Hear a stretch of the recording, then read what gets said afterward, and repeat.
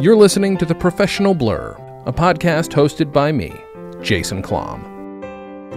Ladies and gentlemen, welcome to The Professional Blur. My guest this week, Sarah Kennedy. Thank you so much for doing the show. Thank you for having me. I'm delighted. Now, you have a relationship to a previous guest of ours. Yes. Jen Kennedy is my sister. We both moved to New York about 2 years ago and found ourselves doing background work together for the most part in the city when we could. Did you move there at the same time? We did. We moved from Maine, and we had a sublet for a month where we stuffed 4 girls into one bedroom. Holy and then crap. Oh no. And we found a place after getting jobs, and then we're able to sign on to a lease, which was good. But goodness gracious. It was a process. Cow. Well, I remember those days. We once squeezed 9 people into a 3-bedroom, but in LA though, that is still spacious by comparison. Oh yeah, no, exactly. There was still space.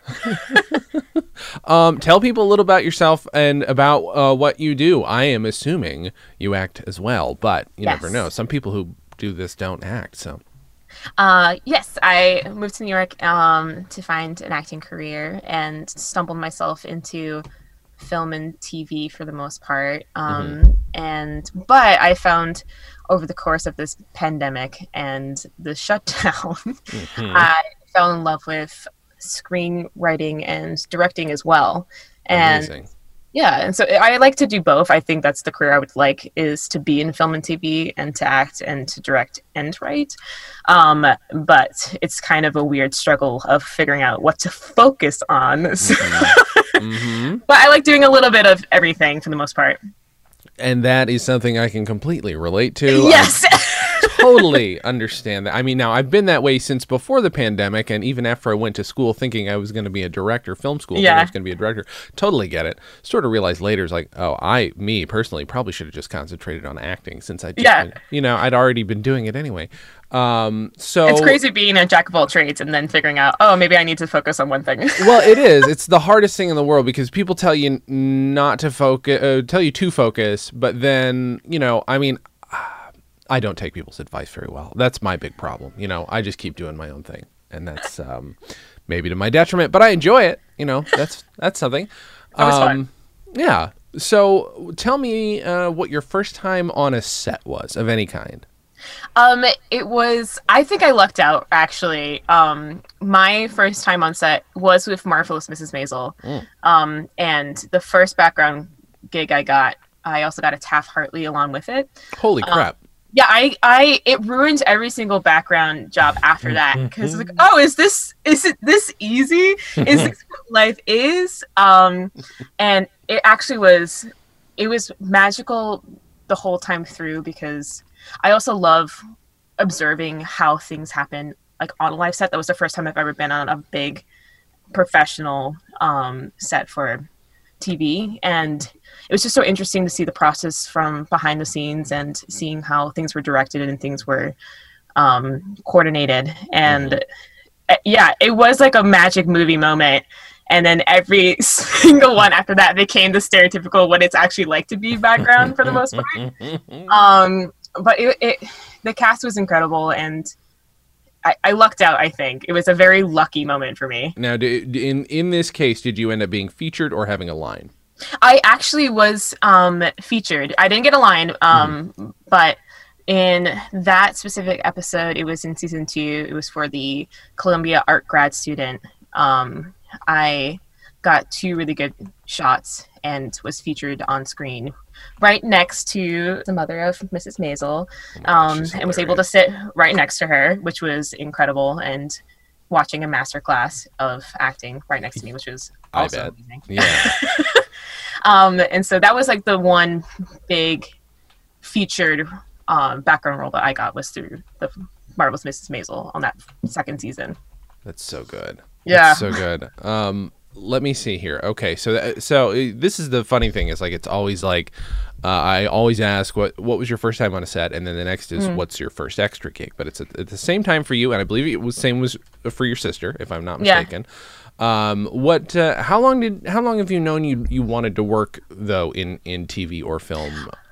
That was recent, actually. So I went to New York to try and pursue theater in general and find jobs along those lines. But I think I did some film back home in Portland, which has a great, amazing film scene. And I did a couple shorts for some friends and fell in love a little bit with film acting a little in that way. And then when I went to the city, I think it was actually that background gig that cemented I love the feeling of working on a film set or a TV set because it's like I love theater, but with film, you kind of work with everybody all at the same time. Like you get to see all of the crew and you get to interact with everyone on set. And so it feels a little bit more collaborative in the moment where theater is, you don't see some stuff that happens behind the scenes and you become a little bit more tunnel visioned to your specific role in acting in that way. And so I love the atmosphere of the chaotic nature of what film and TV can be and the magic that comes behind it. And yeah, I think it was a combination of that background work and then some stuff I did from back home. I love it. I mean, I rarely do I hear anybody be like, oh yeah, I saw this chaos and these people doing this insane fucking backbreaking work sometimes. And I really, really want to do that myself. Yeah. That is, it doesn't happen that way as much. No, it doesn't. That's so good. That's so good. Let's see. Have you, I'm sure you have, but, maybe what was your first celebrity meeting or interaction on a set? It was definitely it's blanking for me, and I'm a terrible person for not knowing her actual name, but it was the mother of Mrs. Maisel, and she that was actually a really good interaction because it was watching her compose herself on set, and it was the first time that I've ever seen a celebrity mess up, and that's a good thing because it was watching her go through the lines, and there'll be times where she just flub a little bit and want to start over, but the whole time being very professional about it, and it was really grounding in a way to see a celebrity also mess up, so that you can tangibly see as an actor, I'm like, oh, okay, so that is a legitimate thing that I can do as a person and not feel like I have to be this perfect instrument every single time that I do something. And she also was just an incredible human, just would talk to everyone around her, including the background actors. Yeah, exactly. Like I lucked out. I don't think everything is ever going to be as good as this one background gig, because she was also incredible to everyone around her. She would talk to us, and it felt very calm and collective, and she also was incredible every single take, I thought. But seeing the differences between how she took it or the direction that she was given, you could see the slight choices that she made after that. And yeah, she was just an incredible human being. I saw Tony Shalhoub in the corner at one point, but was too nervous to go over to him. Sure, of course. And they probably would have given you shit for it anyway, Oh yeah, I wish someone could have recorded it, because I was walking back and forth in a hallway and trying to decide if I were to be like a confident human being and introduce myself or not.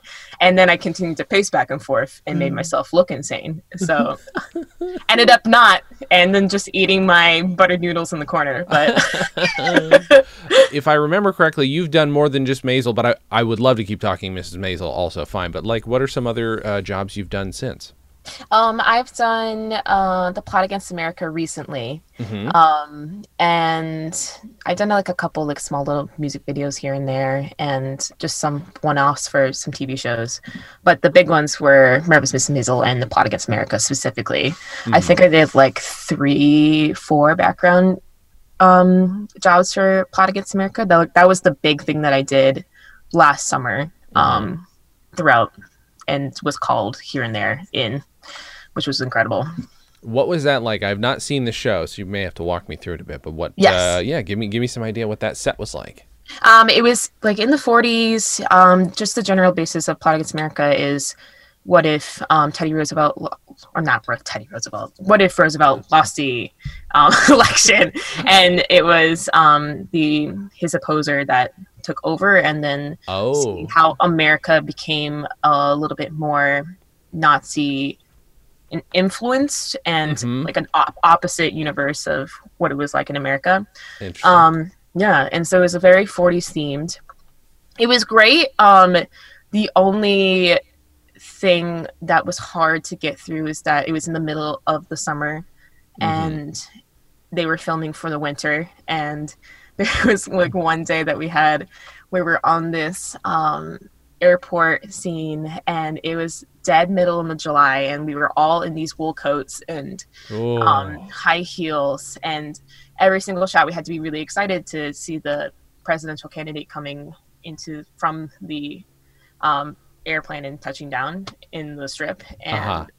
it was so excruciating hot that it was hard to stand up and like look excited and look so happy every single take. Oh my God. And Yeah. I was literally a mental challenge the whole day trying to get through, and like trying to sit down for like 20 seconds and like getting up and getting back into the shot. And yeah, that one was showing me the light of what background can be like, and which is not a bad thing, but it is to see the excruciating circumstances that you sometimes can get through Oh for yeah. background. Oh yeah, there have been so many times out here when I mean my first gig ever, we had to fake winter in LA, Yeah. which never has a winter, really. Even in the winter, it's not the winter.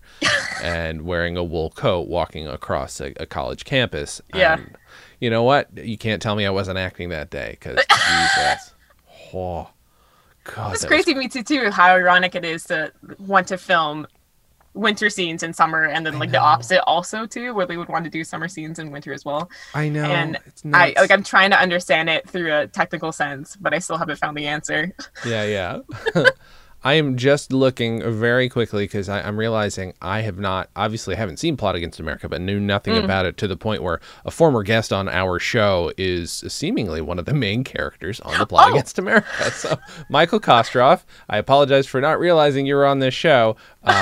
But you know what? I did a pretty good Nathan Lane impression, so I think I've made up for it for not. I think you knowing definitely he was let in it. this. Yeah, He exactly. liked my Nathan Lane enough that he was like, oh, okay, no, that's pretty good. So I did not know he was in this. Oh my God, everybody's in this damn Yeah, show. Winona Ryder. There's some big hitters in that one actually. Yeah, I mean, you're right behind Winona Ryder in a couple of those shots, right? Come on. Once again, like that was also like a very lucky moment. It's crazy with background sometimes because you have to like think of yourself as a human prop for the most part, because it could be anything down to like the look or what you're wearing, or even like just how your hair turned out that day. That I got lucky where I hit all the marks throughout the day, and then when I arrived on set, I got placed a little closer. And that's what's funny about Maisel too, is that originally they put me right next to the mother on the couch, and they were about to switch me out just because I was wearing a gray sweater and it didn't match well with the scene. Oh. And then the only reason I was able to stay on that couch was because I was in the prior scene of the Columbia art grad student in a big shot, and they wanted to keep the people that were in that scene also in the scene as well. Yeah. So just by happenstance and like just by continuity, I was able to stay in that scene. And that's sort of what happened with this one too, where I just had a really nice look that day, and they put me in the background, basically right behind Winona, which was awe-inspiring. Come on. I know, yeah, exactly. What was it like? Did you get to meet Winona Ryder? That's what Oh, no. She was so far away. Yeah. she was distant. She was in and out, but it was nice to see for that scene specifically, the takes and what went around it, but Yeah. never got a chance. Safe Less- to assume this is an yeah. herbal cigarette you have in your hand? Yes, and funny enough, I do not know how to smoke. And I wish there were so many takes that I was smoking it and would just start coughing immediately. Oh, no. And I was like, I ruined this. There's going to be so many takes of me just coughing in the background and not being able to smoke the cigarette. And I'm going to be taken out of this seat at some point because it would just blow up in my eyes, and the dust would, the smoke will just start this attack. And so I think you can kind of see me very focused and concentrated in some of the background shots of that scene, because I was trying not to start coughing or I love it. start laughing. It was just so hard. I wonder now. So I'll see. Now I need to see it to see if it looks like just a really strong acting choice. Like, no, Yeah. she's telling the person she's with something really important, and that's why she's concentrating so hard on this cigarette. Exactly. Like, it's funny. I took a screenshot of like that scene, and there's one with me smiling, laughing, and the one right after it is like me just blank face. And I think that's the moment where I took too much of a huff on that cigarette. I had to hold it in. But in my mind, it was an acting choice. Yeah, of course. Yeah. Of course. Yeah. We had to do that on Mad Men. I think I mentioned this to your sister. And yeah, same thing. I cannot smoke. I don't know how to smoke. And I know, I'm like, this looks like an amateur. The way I'm holding it, I'm sure looks dumb. Oh, wait, you know what, though? I'll tell you. In both these shots, you look like you've held a cigarette before, though. Okay, the two that I can see. I mean, I know my dad was a smoker, so I know what a smoker looks like. These don't look unconvincing. So there's that. Thank God. Yeah. I found this technique that I used too much was where I would hit the end of the cigarette a little bit to get the ashes of course but I did it so much it looked like I had a hand twitch at some point, and it's like, is this real? Is this what people will do? Is this smoking? I don't know. You know what, you're now making me realize, like, fast forward 100 years when cigarettes are no longer a thing. It's gonna be just like in the early 90s when any actor who thought they knew how to act out a heroin addiction just overacted and overshook and was like, oh, I don't know what to do. And it's gonna be, no one's going to know how to smoke, and everybody's going to be worse than we were on set. So, it's funny too. When I was younger, I was part of an anti-smoking, like, singing campaign. And like, seeing where I've become, it's the opposite of what I should be. That's amazing. A singing campaign. That's phenomenal. Yeah. Oh my God. Do you remember any of the songs? I'm not going to ask you to sing them, but do you remember any of the songs? No, I was like 4 when that happened. I remember like the melodies sort of, but other than that, out of my brain. I was once, my first PA job ever was on a PSA for anti-smoking, and I was not obviously in the film. It was a young man who was rapping about not smoking, and I got to tell you, I'm like, this is the goofiest shit I've ever seen. I hope it works, because I don't want people to smoke either, but good God, this is the dumbest. I've never seen anything dumber. I felt bad.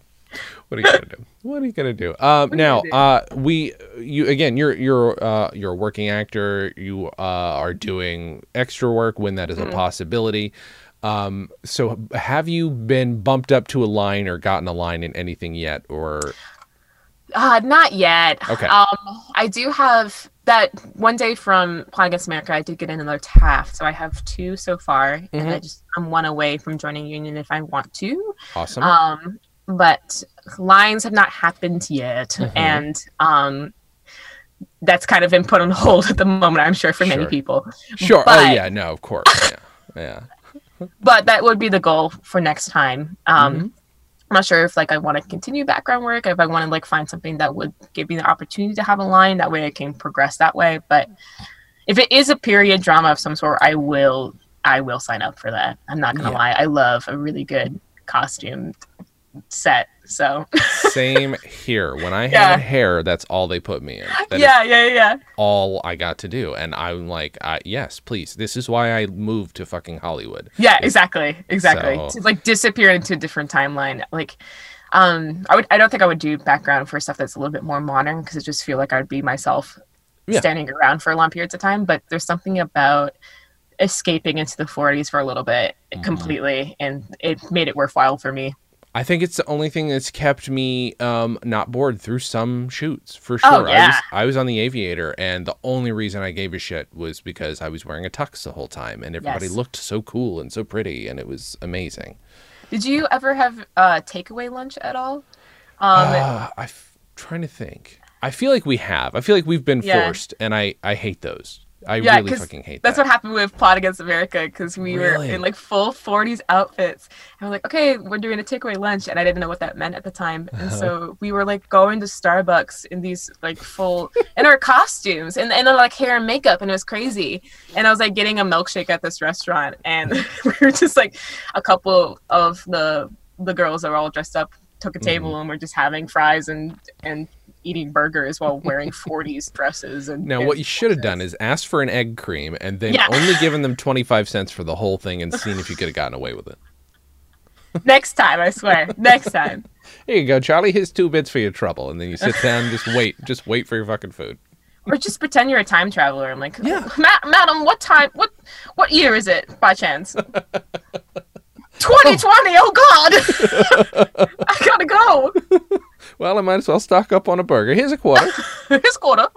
Oh my God, I love it so much. I'm trying to think. No, that's not true. I feel like I've had to have a walk away or a takeaway once or twice, but it's never been. I don't think I've ever been like so costumed that it was because like if like I've been a cop a few times, no thank you, never again. But I was a cop, and I think because you're not allowed to walk away, obviously with the gun or whatever the stuff's around you. Oh yeah. And then one time because I had makeup, there's no way they would have let me leave the set because it was burn victim makeup. So they literally said no, you cannot leave the set at all until we've removed it. And I'm like, oh damn it. Will you let me keep it? And they let me keep my burn victim makeup. So. Well, if you're walking around in LA or New York, I don't think anyone would turn their heads about it. I'm not gonna lie. Probably not, right? You're probably right. You're like, oh, that sucks. That's too bad. Okay, well, enjoy your Starbucks. Oh yeah, enjoy your walk, sir. How about in like smaller, like independent productions? Have you done any independent productions where you've had lines or anything like that? I've done a couple of short films with my friends back home in Maine. I've gone to film festivals, which are great. Awesome. I did a really fun one called Killer Spaceman from Outer Planet X, which is oh my God, like a B-grade sci-fi film, black and white. It was very fun. Awesome. And one of my favorites that I did recently was called The Party by Mackenzie Bartlett. And it was about these three witches having a party, and they invite a boy and stuff happens, and it's very good. It's a very good watch. Love it. That's one of my favorites that I've had recently. And hopefully we can start making some more soon. That's my vacation goal that I have later on, when things calm down, is to go home for a little bit and make some films with friends. That'd be nice, right? Yeah. That'd be nice. Oh, that's so good. I love it. I miss these things that you're talking about. I miss mostly getting to make shit with my friends. That's the big thing. Yeah, I was messaging Mackenzie, actually, who is a great female director. We were talking about like I just need to make something. I just need to do something. I just feel stagnant, and it's like writing has been great. That's been helping a lot, but there's also that feeling of being on set and creating that you just can't replicate in other ways, like through Zoom or anything. It's just a different feeling on its own. So yeah, I mean, I've been doing Zoom stage shows with my friends, and like it's a thing, and I enjoy being with my friends in some way, but boy oh boy, is that energy not the same. Yeah, no, exactly. It's just it's a different feeling, which is not bad. Absolutely. Let's do this. Okay, let's go back to some more Maisel stories. What else you got for me? I'm just fascinated with this. I'm fascinated.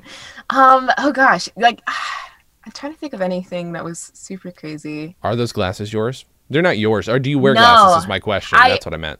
I wear like computer glasses for sure, because I am on the screen for a while each day. But those were not my glasses. That's actually funny too, where the props team, I was like in my outfit and it looked okay, and then the props team came over and they gave me a pair of glasses, and they both gasped at the same time, which was really funny. And I'm like, oh, there's a look, there she is. And those glasses saved my butt, actually, because that was the reason also why I was able to stay in that couch scene, because they gave me the glasses I had worn the prior scene, and that connected me to a character. Love it. In that art scene. And listen, if you're nice to your props team, they're gonna save your butt. So be nice to everybody. Absolutely. Absolutely. And other than that, it's like so crazy to be. I'm always very overly cautious. I like to be with myself in background. I just want to not like ruffle any feathers and just make sure that I'm doing everything okay. Sure.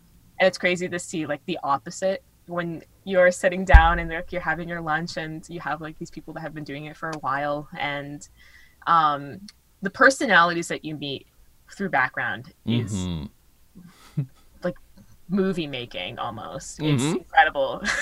It's like you also like meet like lawyers, you meet people that haven't acted before but they've been in the area, and I don't know, it's just crazy. It's crazy. Have you met the people who are just there doing it for a friggin' lark, who don't need the money? And those ones always weird me out. Yeah, exactly. There was one that I met that was a lawyer, and he was just doing it for not for the money, for just for the experience. And Yeah. like, oh my God, like I wish I could be in that, I know, that right? circumstance. I was like, I need to make rent next week, and this is supposedly why I'm doing it, but also for fun as well. But it's like, oh, now I just feel like just like a zoo exhibit basically at this point. Like this person wanted to see what life was like on the other side, and yeah, it's like this is what being poor is like. Hello. Yeah, right. Yeah, hope you enjoy. Hope this is a fun you enjoy show this. Do you? Here's something I'm realizing I don't know. There are definitely, I've tried to, without being a dick or stereotyping, tried to write down like what are the types of people I have met on set, and like there's definitely what I like to gently call lifers, people who've been doing it forever. But that's in LA. Yeah. Is that a New York thing too? Oh, that's a definitely New York thing. That's like we have like people that have done it for so long, and like unfortunately for them, they are not in a union base, but they've done it for so long. They know all of the rules and regulations on how the set should run. Yeah, and it's funny to have that conversation as a non-union person too, to like expect it to be run a certain way, but at the same time, like that's just life sometimes.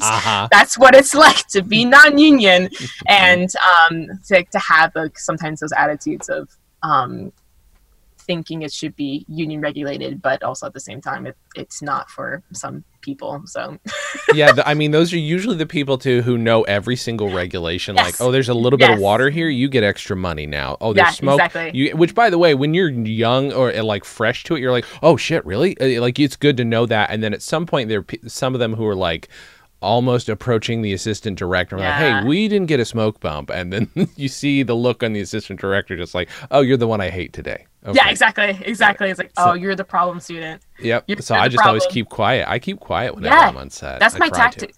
I put on headphones. I just want to be as non-obtrusive as I can be, and just not talk, because I've seen like people on set that have been cut from scenes because it's just the way they interact with the crew members around them. They come off as SAG members when they're not, and that's like the biggest ticket for you getting kicked out of a good scene or like kicked out of a good shot. And like maybe I'm looking too into it. Maybe it's just the process of TV making anyway. But I feel like it's also an aspect of, if you are an asshole, you won't make the bread that day. You won't get seen, Yeah. At the very least, they're not going to put you in camera view. They'll just put you off to the side. At the very least. Exactly. You'll be shuffled around. All right.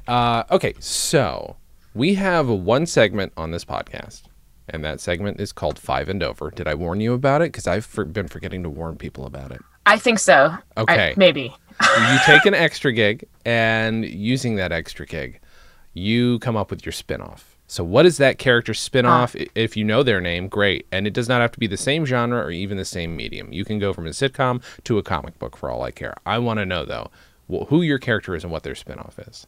I would like to take my Columbia art grad student that I hold dearly from Maisel. She seems like a conservative woman in the beginning, and she walks into this art classroom expecting to do still lives and sees a naked man before her. And as she like hears this conversation at tea time with the lovely Mrs. Maisel, and saying how she will never get a husband if she continues art, she has a mental breakdown, and then that's when her true art form comes out. Starts drawing abstract paintings. She starts drawing portraits of angered women and sad, disconnected women, and through that fear of never landing a husband, she becomes a famed artist and art critic, and soars in the program. She's the one left in the program, and she makes her way through. I love it. It's so good. That shit's all up my alley. I love that. Yeah. I would sincerely watch that show. That is it's almost, I would say, copying Mrs. Maisel, but through art. And maybe that's why I want to watch it. Yeah, exactly. It's like, have I seen this before? Yes. I have. It's the show I was on. Okay, that makes sense. That's remarkable. No, I love that. That's so good. I mean, you know what? Listen, if the folks who create Mrs. Maisel are listening, please go ahead, get that show made. Yes. I would watch it. At the very least, a spin-off episode. Can we at least watch that episode happen? Or yes, please. I had forgotten entirely though about the. Wait a minute. So, are you in a scene where a gentleman had to be nude or almost nude? Because that's so uncomfortable. But what was this? I'm assuming they're wearing a modesty pouch situation, or how did that go? I think actually he wasn't, because it was such a specific close-up scene that I don't think he was. I honestly cannot remember, but I was prepared because I've taken life study drawing classes actually back in college, so that doesn't faze me at all. But I honestly cannot remember if he had one or not. But I guess that means I was acting well enough that I wasn't looking at him. But hey, he's getting more money in me in that moment, so True. I would instantly do that if I could. What was the wait at that point? Then had anybody drawn anything at that point in the scene? Did you get to draw anything? No, and that's what was so frustrating too, because I was like, oh, art student, I have that experience. I can draw really well. And when we got there, the props team actually had already drawn life studies on the portraits. I was like, God dang it. This is actually my special skill. Like, I can do this. And so we would just pretend to go over the lines that are already there on the painting. And that actually frustrated me so much. It's like, I promise I can do it. I swear. Like, you're literally the kind of person where if they'd have known they had you on set and they decided they needed that footage, they might have been like, oh, let's get her on. Like, I mean, that's exactly if they'd have thought about it that way, but dang it, that's too bad. I know. That was exactly my thought too. I was like, oh, this is my chance. This is how I get in. And no, it's already pre-planted portraits. Son of a gun. Son of a gun.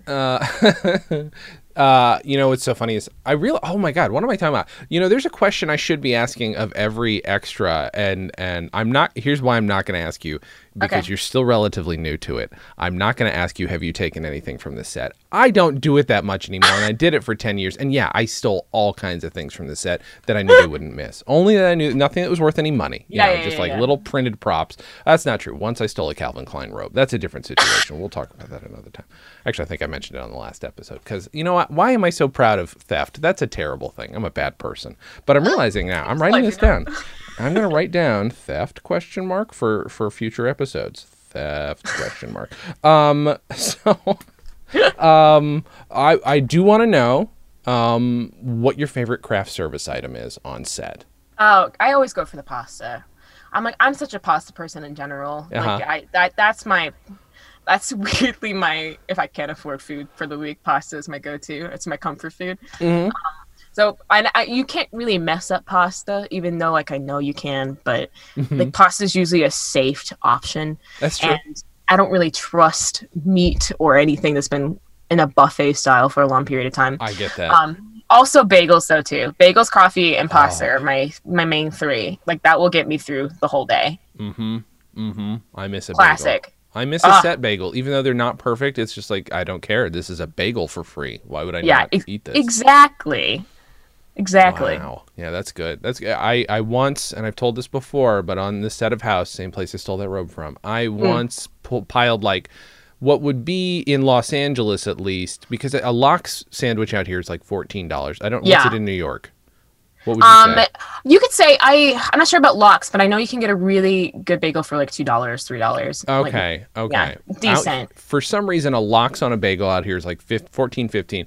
I made what would be then a $40 lox sandwich. I just piled so much on. Oh yeah, when you're at the buffets, you just get everything, and I'm bad with buffets in general because I get too much and will not eat it at all. But at least I have the choice. Yeah, no, same here. Yeah, and sometimes somebody I interviewed yesterday was like, yeah, no, I absolutely snuck blank, blank, blank off the set of Friends because why would I not steal whatever it was just all this food that I'm like, oh, it was a Philly cheesesteak. That's right. Oh, of course. Yeah, she was telling me they had, but by the seasons that she was on, they were flying in, this is before people knew that Chick-fil-A was homophobic, flying in Chick-fil-A from other states. Flying it in. Courtney Cox would fly in Chick-fil-A for the set. That's was amazing. Insane, but yeah.